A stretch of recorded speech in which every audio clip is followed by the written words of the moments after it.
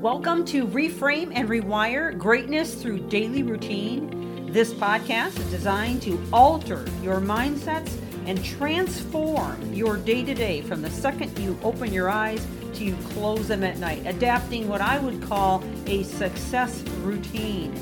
This series is liable to change your life, and it's never the big things that you do, but the littlest things you do every day that make the biggest difference. And now, on to the podcast. Thank you for joining. Welcome back to the podcast as we continue in a series on resilience in times of change. A course that will help you to rewire and reframe in such a way that you can begin to reverse the effects of resilience and learn how to build a strong state of mind. So let's jump back into where we left off yesterday, and I had promised that I was going to go through weeds and seeds today in terms of the garden of your mind. And just as a reminder, we left off yesterday talking about those patterns. So as we go through these weeds and seeds, I want you to think about those patterns. Maybe one of the patterns that you thought of when we discussed the activity that I often do with those that are on these training sessions. And that is to realize that those thought patterns that come up again and again are typically the weeds that we've allowed to grow. So let's begin by talking about those weeds.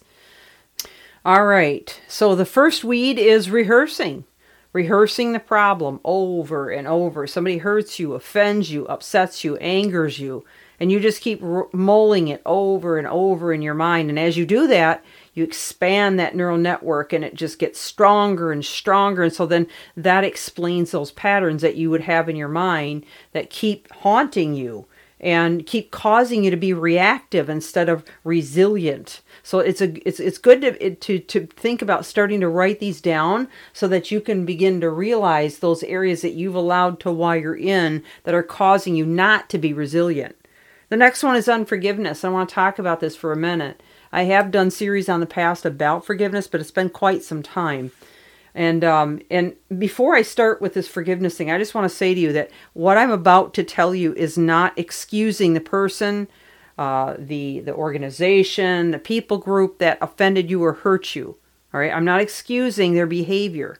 In fact, oftentimes when it comes to unforgiveness, it's something that somebody did to us that was traumatic and awful, and really almost unexcusable. Okay, in some cases you may think it is unexcusable, but let's talk about what it's doing to you personally. Okay, let's just go ahead and put that person, that organization, that people group on a shelf a minute, and let's just discuss you personally. Because when you are in unforgiveness, it's like pouring a glass of poison for the offender and then drinking it yourself, because you're the one that's going to be sick. You're going to drop your immune system. You're going to create the stress hormones we've talked about. You're going to cause this pattern in your brain that causes you to be hurt and angry about it, constantly reminded about it again and again. And every time you're reminded about it, you have to relive all the same ugly emotions that you had when it happened to you. So essentially, you're shackling yourself to the offender and becoming their slave or their prisoner. They don't even know that you're in unforgiveness. They don't know. And even if they do know, they may be dead or maybe they really don't even care. All right. I know that's not funny, but it's just, when you think about it, it doesn't make much sense to torture yourself because of something they did to you. And you're the one that's going to suffer the most in short term and in long term. Now, am I saying that you can just suddenly wake up someday and forgive them? No, I'm not. I'm not saying that at all. In fact, it's a journey. For some, it may take weeks, months, years even to get through that journey of forgiveness. It's a decision you make every day over time, again, rewiring the brain and beginning to slowly but surely let those shackles fall off. Okay? All right, the next one that I want to talk about as far as weeds is a victim mentality. Now, I will say right away, you can be a victim or a victor, but you can't be both. So if you choose to be the victim to your circumstances, to your finances, to your culture, to your personality, then you're choosing not to do anything about it. In other words, you're just choosing to let it eat you up inside and make you feel horrible day in, day out, like you're a victim and you can't do anything about it, okay? Like somebody's taped you to a chair, they put a gun to your head, and there's nothing you can do. When the fact of the matter is you're very smart. You are very capable of getting yourselves out of that situation. Now, I'm not necessarily saying you can run away from your culture or your family or your job right off the bat. What I am saying is there are certain things you can do to not allow that offender, that person that's making you feel like a victim, or that people group, or that organization making you feel like a victim. There's things you can do to rise above it. Okay, and I love the quote by Frank Sinatra. It says, "The best revenge is success, brilliant success."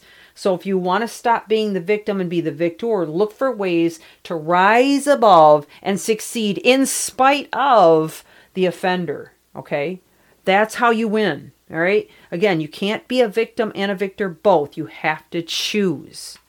The next thing, the weed that is often very common, is offense, and that's related to a lot of what we're already talking about. It's interesting that the word offense is often used with the word take. Take offense. He took offense, or she took offense, or they took offense. Think about it this way. If I was to give you something, hand it to you, a gift or some money, you could choose to take it or not to take it. It's your choice, right? You don't have to take it from me. Obviously, if I was handing you money or a gift, you'd probably want to take it. But it's the same thing with offense. You don't have to take offense. You can choose not to. And you know what? There's nothing that is going to upset or piss off your enemy more than you just sitting there with a smirk on your face or a smile, not letting them get to you. Think about it. Think about it. So offense is not something you have to take. You don't have to. And every time you do, you raise your blood pressure, you cause effects to your health, to your state of mind, and your well-being. Now, the next one is comparing or inadequacy.